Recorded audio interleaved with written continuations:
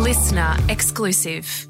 It's Triple M Breakfast. Matt Collins for breakfast, the podcast edition.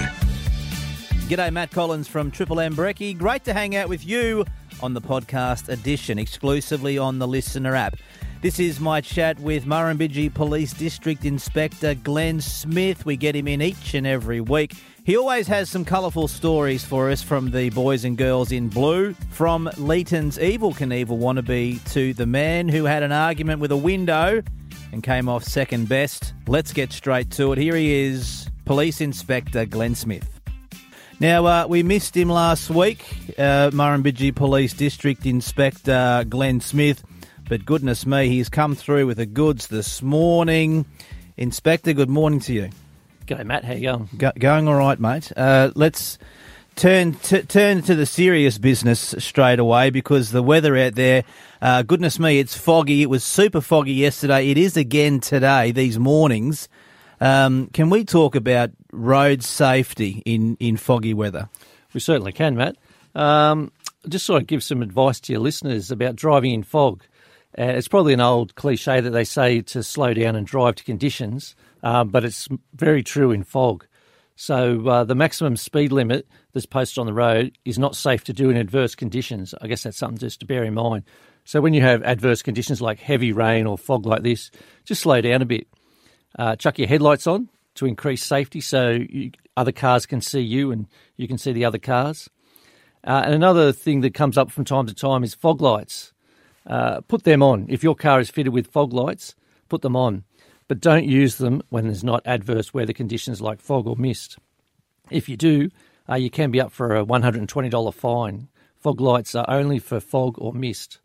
And the road surface is slippery when it's damp like this morning because the oils on the road surface haven't been washed away.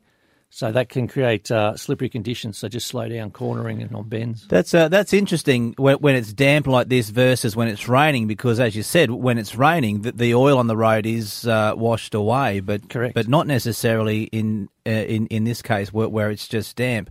I'd never really thought of that before, but it's a very good point.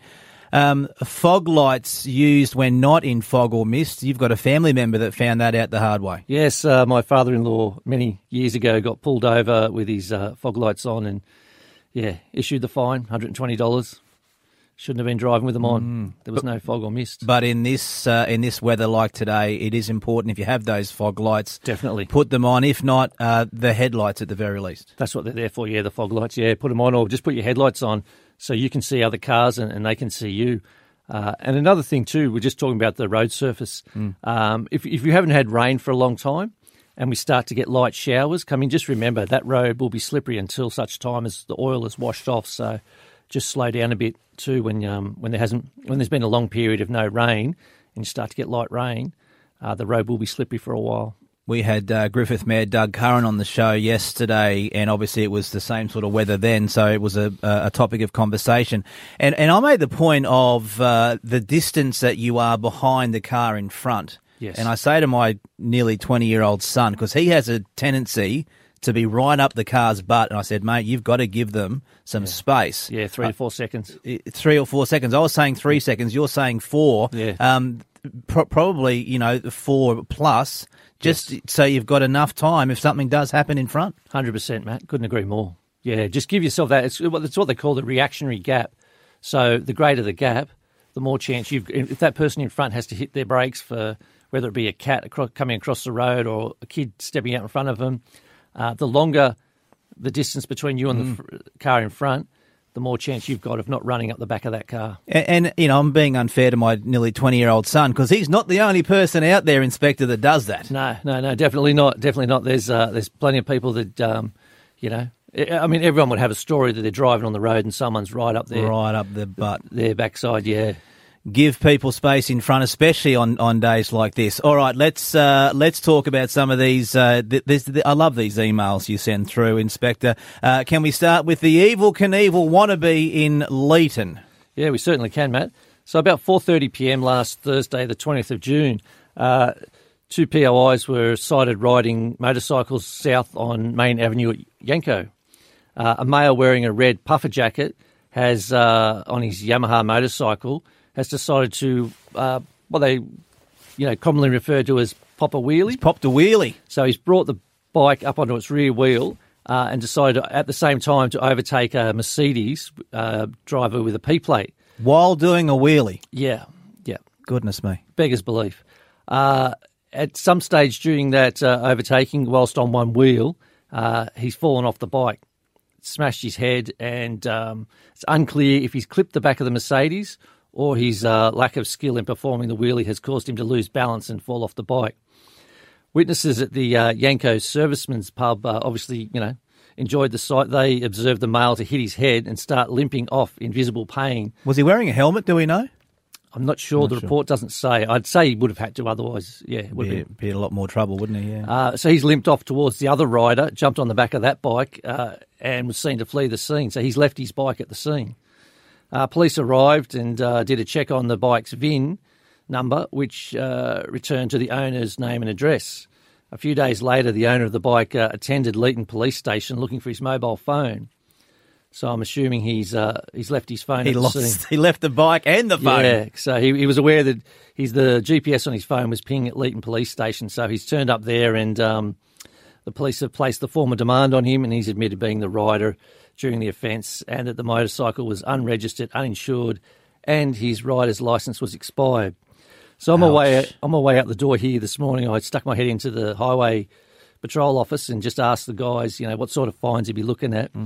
And they said fines between $3,000 and $5,000 for his efforts. That's the end of that motorbike. He'll have to sell that to pay it. I'd say he might. And it sounds like probably a good idea too. He should not be on the roads, this person. Yeah, he doesn't have the licence. The bike is unregistered, uninsured, recipe for disaster.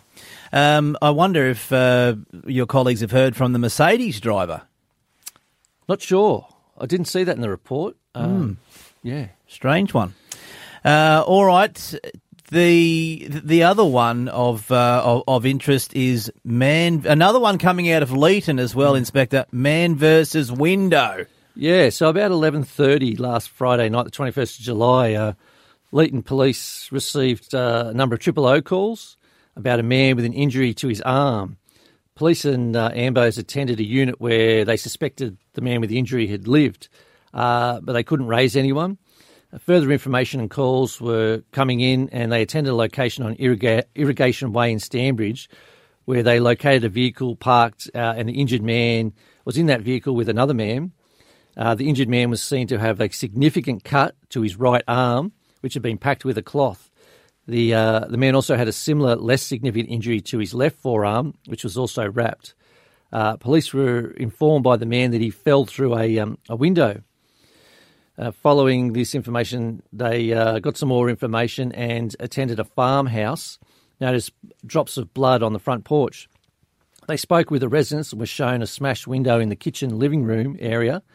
However, the height of the window revealed it could not be fallen through. Police were then informed by a number of residents at that location that the injured man was drunk and had decided to punch the window for some reason. Hang on. I'm just writing down a film script here. That's the makings of a horror movie right there. I've heard of shadow boxing, but not window boxing. No. So as a result of that... not going to end well, is it? Well, he's going to have to undergo surgery to his right arm. Goodness me, he would have lost some blood too, I'm guessing. Yeah, I dare say. Wow. Do we know why he's punching windows? He was drunk. I don't know, maybe he didn't like the reflection looking back at him. Who knows? All jokes aside, we hope he's okay, but not advisable, Inspector, punching windows. Goodness me. No, I've never tried it. Have you, mate? I definitely have not, no. We hope the windows been repaired as well. Otherwise it'd be very cold in that house. Yeah, it would. Especially this fog coming in. Yeah. Murrumbidgee Police District Inspector, as always, a joy to chat to you, and we'll talk next week. Glenn Smith, thanks for your time today. Thanks, Matt. Great to be here. A listener exclusive.